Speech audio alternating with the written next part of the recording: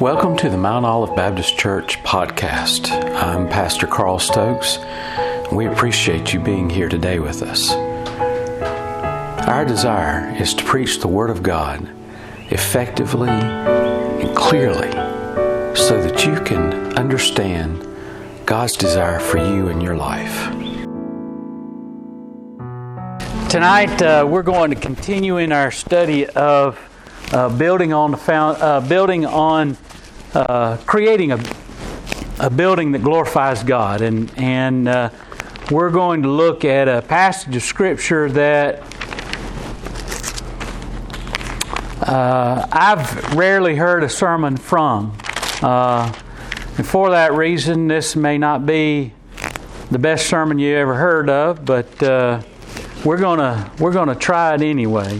Turn with me in your Bibles to the Song of Solomon. The Song of Solomon. Now, a lot of people don't preach out of this, for one, because it is a Old Testament scripture, and there's a lot of pastors that shy away from preaching out of the Old Testament. Why, I don't know. It is so full and rich of history.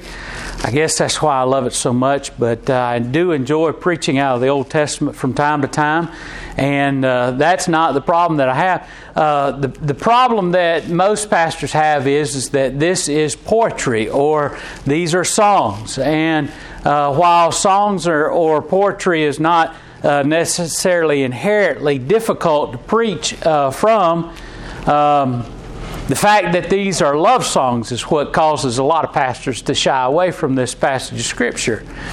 And one of the things that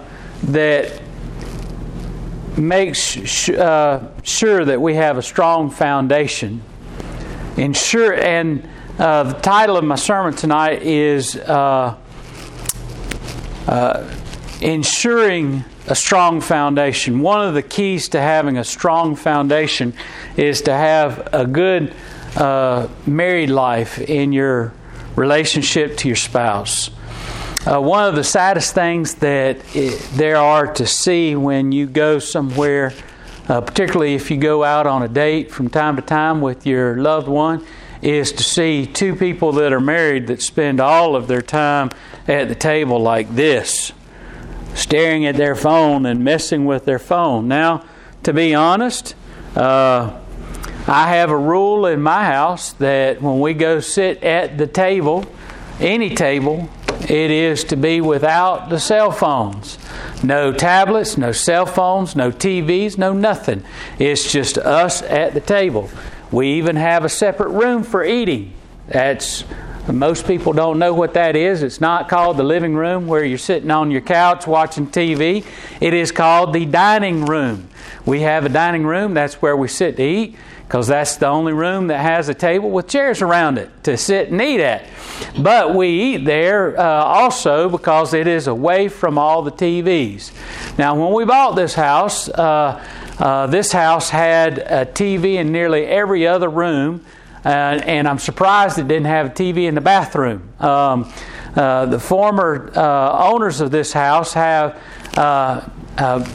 has a little trailer down by the river. Now, this is a one-bedroom trailer, but it has 4 TVs in it. So you can imagine how many TVs he had in the house that he lived in all the time. He had a TV in the living room. He had a TV in 2 of the bedrooms. Had a TV out on the back porch. And so he had 4 TVs in the house. Now, I think he comes from a generation that enjoys keeping up with what's going on. But if you consider how young people are today, that's nothing. They carry their TV around with them. They watch TV on their cell phone or their tablet. So they take the TV into the bathroom. They take the TV into the kitchen. They take a TV into the dining room. They take a TV everywhere they go because they watch TV on their phone, or they watch it on... And by the way, I'm putting this up here. My watch battery went out. So I don't have a watch to tell what time it is, and that's the only reason that's there. Not as a distraction or any other reason other than to tell time. But TV or just the fascination or the obsession with the internet has been something that is not only driving a wedge between married couples, but amongst families as well. And it's true in just about every home you see. You go in there and you find out that just about everybody in the home is looking at something, looking at anything, and nobody, even if you're sitting all in the same room, they're not all watching the same thing. If somebody's watching TV on the big TV, you got at least 2 other people, if not 3, that are watching something else on other devices. They're just in the same room.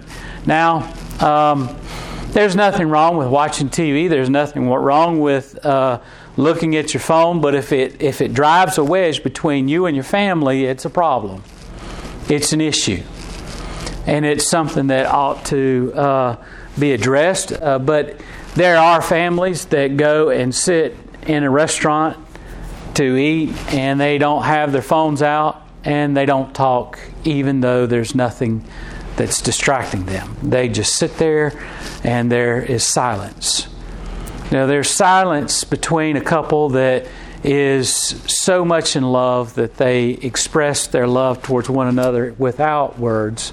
Then there's silence that is deadly. Silence that is there because the couple has nothing to say to each other.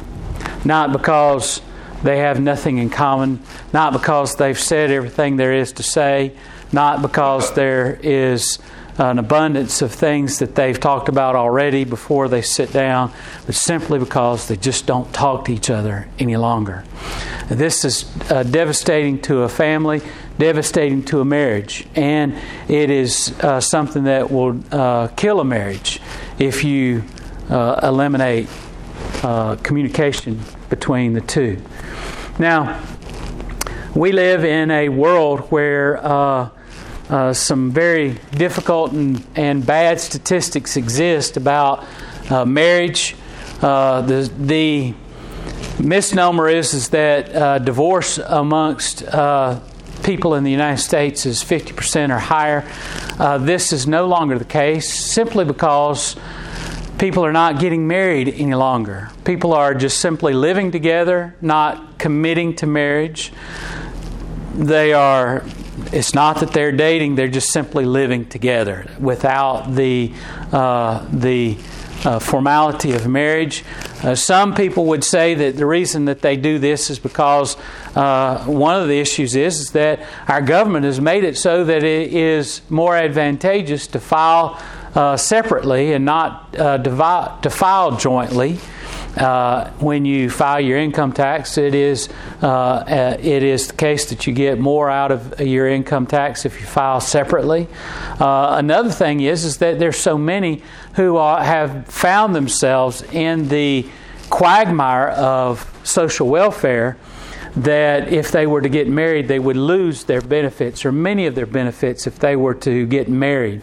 Many of them would no longer be eligible to live in public housing or to have a lot of the benefits that come from our welfare system if they were married. So many of them just simply live together as if they are married but not being married. And this is the case for many who find themselves in that situation. The problem with that is that many who are in that situation find that they are not in a committed relationship. The commitment to a long-term relationship is not as great when there is no formality of the marriage ceremony. Aside from, and that is saying that aside from the fact that you're dishonoring God when you do that. There's a reason that we have weddings in the church. It's not because it's a social hall or because it's a place where it's set up naturally for people to come and witness an event, which may be that way for some. And this is something that I have to tell a lot of couples that have come to me in the past when asking if I'll perform a wedding for them, and that is that to to have a wedding in a church and to have me as a minister perform a wedding is to ask God to bless the unity of the couple. And many of them are living in a way that's not honoring to God. So how can God possibly bless a union if they are not living in a manner that God can bless? And so often I have to tell them that they have to get things right with God and right in their relationship before I can ever be involved in that relationship. And I basically tell them, if you don't want to hear that and you don't want to abide by that stipulation, you can always go up to City Hall and get married in a civil union easily. But if you want to wear a marriage in which I am, and I've even told them also, look, I don't control the reins of the church building. I'm not the owner of the church building. This is not my church. This is God's church. If the church, the people who make up this church ever decide that a couple is to use the church for a wedding, and I disagree, I always say, well, I don't have to be involved. I can never be forced to perform a wedding. As a minister of the gospel, I have to stand by my principles, and I've told couples that before. You can use, if the church approves of your use of the church, you're welcome to use the church, but don't expect me to be the officiant for that wedding, because I have certain standards. And I even had a deacon one time talk to me about the fact that the standards in the Bible are too archaic for us to expect young people nowadays to live up to those standards. And I tell them, well, that's not what God said in His Word, and I'm not going to abide by that kind of reasoning, and I'm not going to do a wedding. And I said, look, I'm not... that particular couple told him something that I didn't say. I didn't say that I was I told this couple, look, I'm not the relationship police. I'm not going to sit outside your window to make sure that you do this. It's up between you and God. And they took it to mean that that I could tell them a lie so that I'd do a wedding. And I said, no, that's not what I said. That's not what I told them. I told them that God is the one who they need to seek the blessing from. And when we do the wedding in church, this is where God is. They are seeking God's blessing on a unity and a marriage. And I said, I told them, look, there's enough against you already to indicate that this marriage is not going to survive. Just simply statistics alone. For me to go ahead with this wedding would be a disservice to them, but more importantly, a disservice to God. Most couples that live together before marriage, 75% of them never get married. Of those couples that do get married, 83% of those couples that do get married after living together end up in divorce. More than 50%, 83%. End up in divorce. So I told them, look, you're fighting an uphill battle. I said, for me to do this for you would go against my morals and my principles against God. And so I told them, I said, you're welcome to go and get someone else to do the wedding if you like. You're welcome to go and have a wedding at the City Hall if you like, but I'm not going to participate in the wedding. I said, unless you get right with God and you spend a period of time away from each other, not living under the same roof. And I said, you've already messed up in the fact that you have been living together and playing house. I said, but I also believe in forgiveness. I believe that God forgives us of our sins when we confess before Him. And I said, if you go to God and do that, and confess to Him that you've done this and that you seek His forgiveness and begin to live as He intends for you to live, then I'll do your wedding. But I said, otherwise I can't do that. And those are my standards, simply because young couples have before them a greater chance of their marriage not surviving because of these factors. And I also told them that that another statistic that's against them is that I think 79% of those who come from a family of divorce, where one or both of the either the bride or the groom or both of them, if they have grown up in a home of divorce, that they are more likely to get a divorce in their marriage as well, simply because it has been I don't want to say programmed, but they have lived in a situation where divorce has been seen as an alternative to marriage. And I said the only thing that can change that is God. God can change that, and God can change. And two people coming from, or one or both coming from a divorced home, can survive and not be divorced. I said, but God's got to be the major factor in all of that. God can make the difference, and God can change that, but you've got to give it all to God, and which every marriage should be, that we should give everything that we can to God. And we have to remember that the primary relationship that we have in a marriage is us to God, not us to each other. If we don't have a good relationship with God, we'll never have a good relationship with a spouse. It's just plain and simple. There's never a marriage that will survive if the couple don't have a good relationship to God first. Not second, but first. And so these are the things that young people face when they go into getting married and starting a family, starting a relationship with someone in their life. And that doesn't take into account personalities and all those other things that also are a factor. But those things can be worked out over and worked through and worked beyond. But these other things are so difficult. And so I always start with those.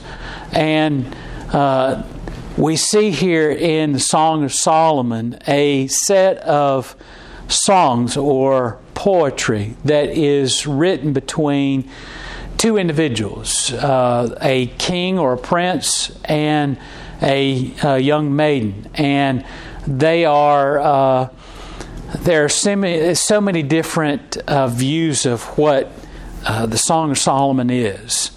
Is it allegorical? Is it this? Is it that? Well, to be honest, it's all of those things and more probably. But I want to look at it in turn. And there are many pastors who say, "Listen, this is a song between God, the King, and the church, the young maiden." And listen to the love that is shown between the young maiden and the King, and think about how God relates to us. And throughout Scripture we read time and time again that the relationship that we have with God is like a marriage. And that's why it's so important and that's a key issue of why I place such importance on a strong marriage at home, because the marriage between a man and a woman is seen as the image of the relationship between God and the church. And so that's why it's critical that we have good relationships in the home, good relationships in our marriage. And so let's just dive straight in. There are two verses that I wanted to look at. Ecclesiastes 9:9 is the first one before we get into our text. Just turn back a couple of pages to Ecclesiastes 9:9. The Scriptures tell us,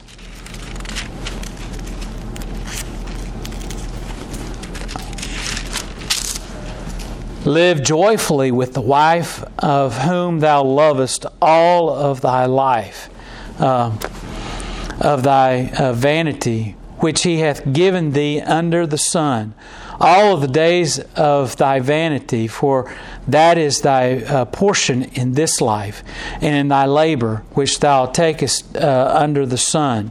And so we're admonished by Solomon to remain with the wife of whom that we love, and to make sure that we have a good relationship. Turn a little bit further back to Proverbs chapter 5, verse 18. Proverbs 5:18 says, "Let thy fountain be blessed, and rejoice with the wife of thy youth. Let her be as the loving hind in the pleasant roe. Let her breast satisfy thee at all times, and be thou ravished always with her love." And so we're admonished to stay in a loving relationship, the relationship that God gives us. And so in Song of Solomon chapter 1, it says, the Song of Songs, which is Solomon's. So these are the words of Solomon. That's why it's written, Song of Solomon. "Let him kiss me," and these are the words of the young maiden. "Let him kiss me with the kisses of his mouth. For thy love is better than wine. Because of the savor of thy good ointments, thy name is as ointment poured forth. Therefore do the virgins love thee. Draw me, we will run after thee. The king hath brought me into his chambers, and we will be glad and rejoice in thee. We will remember thy love more than wine, and the upright love thee." And so we see right from the very beginning, this love relationship between the king and a young maiden, a young woman that he has taken for his wife. And he says, look, the maiden says, everyone loves the king, and all the maidens, he's a looker. She says all of the maidens love him, and she says, "Because of the savor of thy good ointments, thy name is an ointment poured forth, and therefore do the virgins love thee." She says, look, everything that you do is like an ointment that's poured over us. All the good deeds, all the things that you do, all the gracious things that you provide, you engender love. And that's the first thing that we need to remember when we are keeping a sure foundation, maintaining a solid foundation in our marriage, is that we have to remember it's the things that we do. Not just the words that we say, but all the things that we do that back up the things that we say.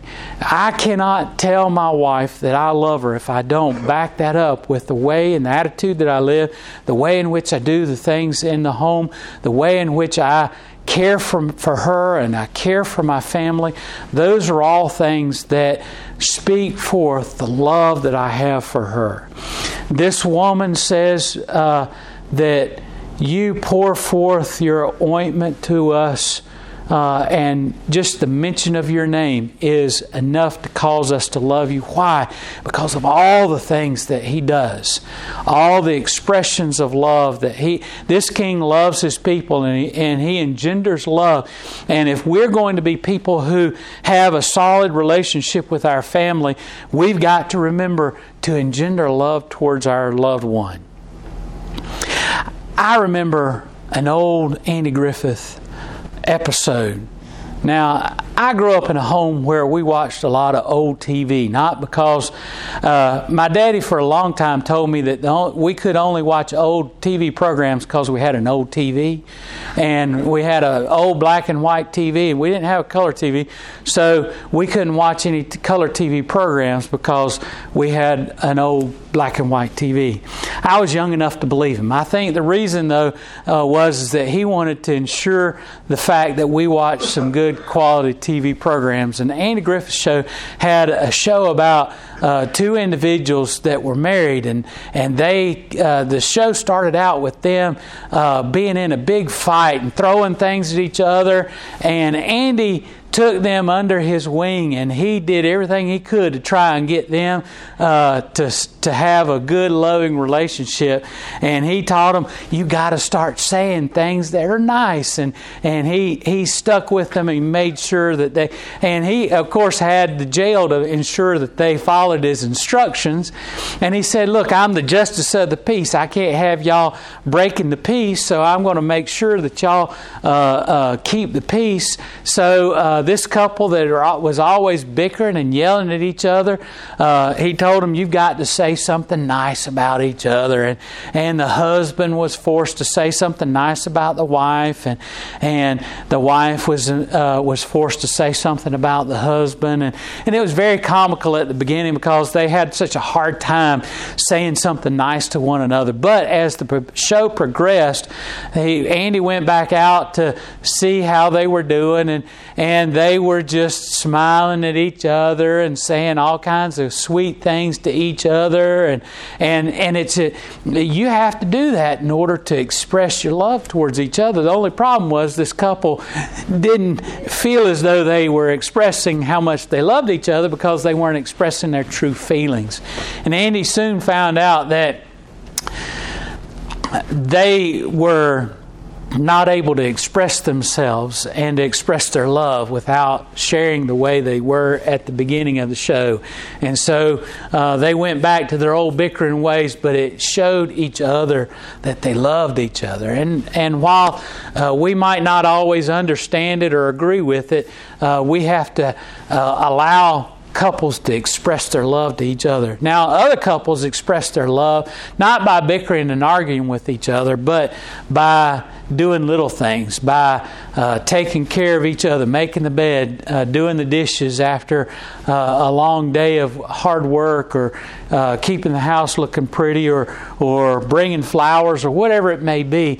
We've got to engender love towards one another in the things that we do and the words that we say. And I would propose that you do have to be nice to each other. I don't agree with yelling at each other and fussing that much, but there's always a situation where every couple will find themselves in that situation. In fact, one of the things that I do when I counsel young people is I've got to ask, one of the questions I have with them is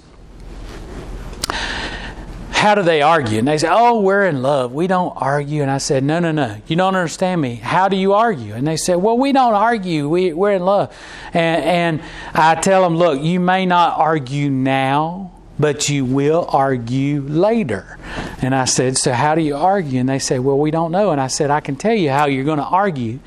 And I said, look at how your parents argue.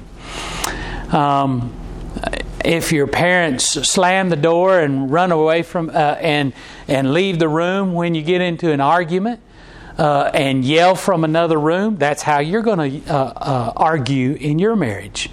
And I said, if you stand at each other and you yell in each other's face, that's how you're going to argue. And they say, well, how can you tell us that we're going to do that? And I say, well, it's very simple. You as a young child learned how your parents argue, and that's how you will argue when you get into a marriage relationship.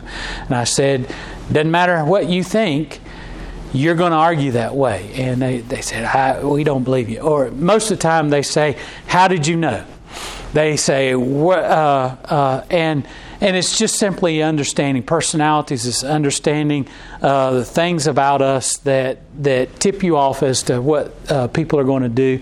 It's not guessing. It's a science. And again, the way we change those things is to make a conscious effort not to do those things. Now, you can be in a home where your parents fought like cats and dogs and you swear up and down you'll never do that.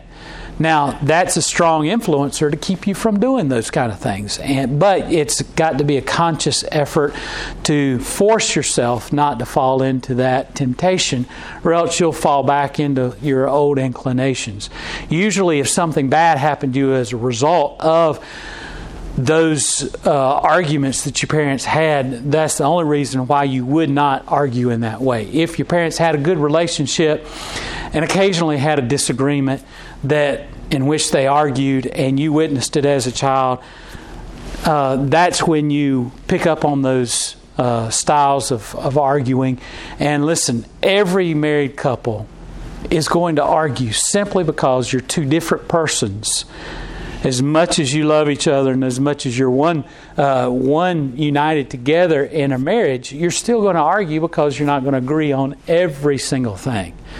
That or else somebody is compromising and not admitting it. which is very dangerous as well. So I share that with them, and I tell them, look, you've got to be in a relationship where you show your love towards one another and express your love. And coincidentally, the way that your parents express their love towards each other is how you'll be inclined to do as well. So a lot of times it's interesting to study the way in which someone's heritage, parenting in their life as a child has been, so that they'll be aware of those things when they go into their marriage relationship. God calls us to express our love towards one another. God calls us to be people who are expressive of our love, and God is the one who ultimately is the example of our love. In fact, to beat all of these odds, I often tell young couples that do come from disrupted family lives before they are getting married, I tell them, please look at God to be the example of how you live, and not your parents. If you come from a situation where, for instance, you don't come from a Christian home, or you come from a home that was racked by alcohol or racked by drugs or any other thing that caused division in the home, I tell them, look to God. God's always the perfect example for how we should live, not just in a Christian walk, but in every aspect of our life. And God demonstrates that we should be a household that expresses love, because this Song of Solomon is, as I said, not just a song between a king and a maiden, but it is also allegorical as it relates to God. God demonstrates His love so greatly to us, and God engenders His love towards us in all the things that He does. It's not hard to love God, is it? I mean, we're all Christians here, so we all automatically feel as though God is love and that God expresses His love. But if we didn't know God, it would be hard to argue that God is a God of love. Now, a lot of people falsely claim that God allows wars and all these kind of things, or that God causes divisions amongst people and all that kind of thing. They misrepresent God, and they misrepresent who God is, and so that is why they have a false understanding of who God is. But in this Song of Solomon, Solomon could very well be talking about God, because God does pour forth His love, and it is as an ointment that flows throughout all those that are a part of His kingdom, and all those who know God have this feeling of His love. And it pulls us into a love relationship with God because of the love that He expresses to us. Now, who amongst us didn't learn from the very beginning that we ought to love God because He first expressed His love towards us in Jesus Christ? And so even if that's the only verse that you're aware of, you would be aware of what God does to express His love towards us. Let's continue reading. The young maiden says, I am black but comely, O ye daughters of Jerusalem, as the tents of Kedar, as the curtains of Solomon. Look not upon me, because I am black, because the sun hath looked upon me. My mother's children were angry with me, and they made me the keeper of the vineyards, but mine own vineyards have I not kept. Tell me, O thou whom my soul loveth, where thou feedest, where thou makest thy flock to rest at noon. For why should I be as one that turneth aside by the flocks of the companions of thy companions? If thou know me, if thou know not, O thou fairest among women, go thy way. And this is, I meant to stop it at verse 7. Next, the speaker, the woman, is saying, look, I'm black and I'm comely. She is saying this about being black as She's not saying that she's African American per se, but she's out in the sun all day long. She works in the fields. She's very tan. That, if you recall back to your history about Elizabethan history, you remember that women at that time stayed out of the sun all the time. The fairer the skin, the more attractive these women were. This was the case in this situation. She says, look, I'm just a poor servant girl. I'm always out in the sun. I'm so much out in the sun that my skin is very dark. It's black. And she says, I'm comely, but she says, but you love me, and you and she says, I want to do everything I can to be in your presence, to be there where you are. She says, I want to know where you're going to have your flocks. I want to be there because, again, remember, she's just talked about how the king has expressed his love towards those that he is over. And he says, I want to be in your presence because of your love.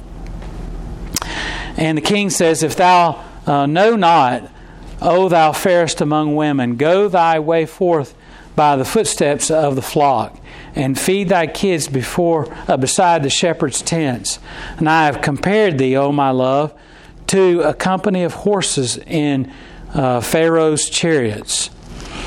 And the cheeks of thy comely with rows of jewels, and thy neck with chains of gold.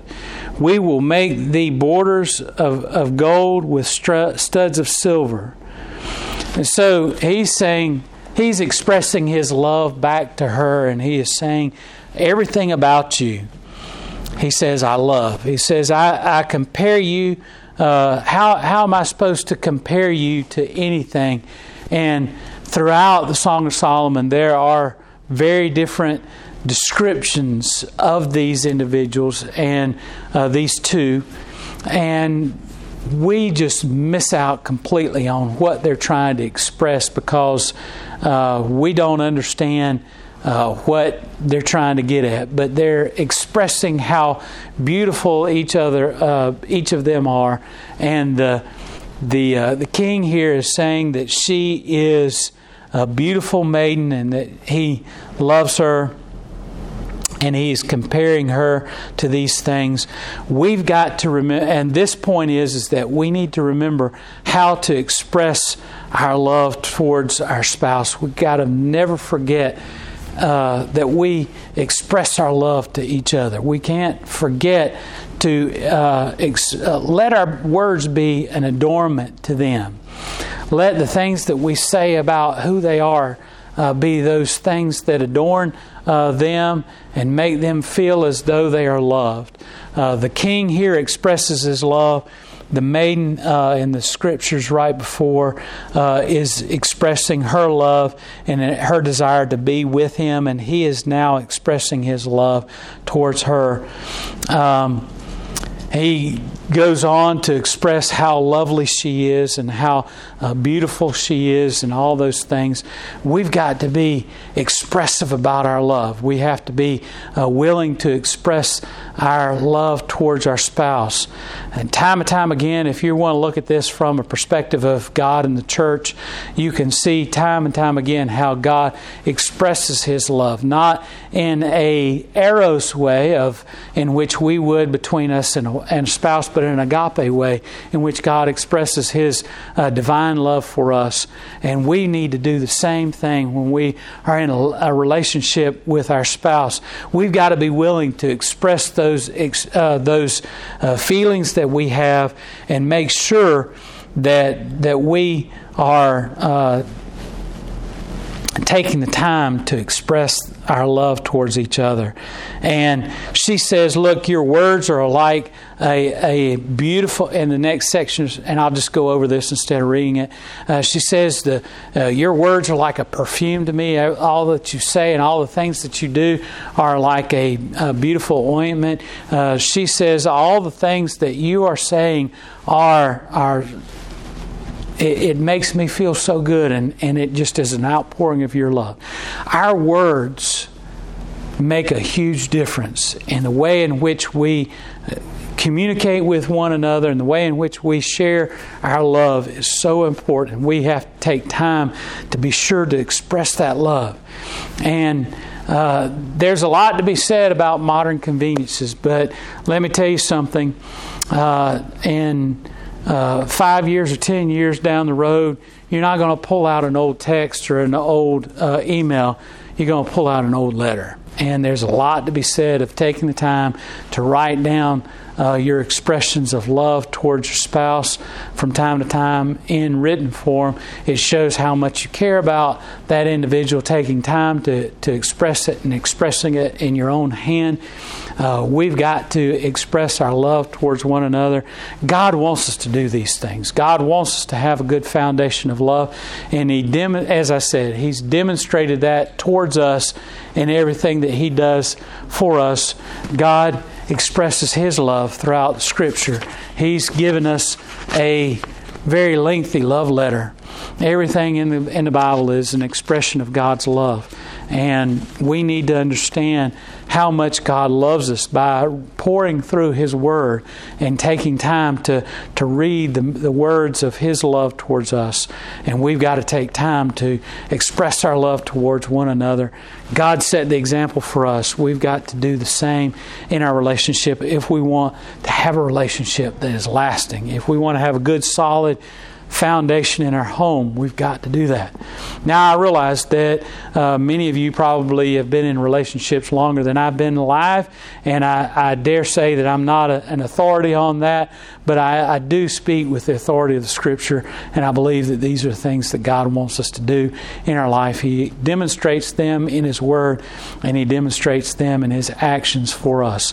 And these are the things that we need to do to have a good relationship in our home so that we'll have a good solid foundation for our families. Let's bow in prayer.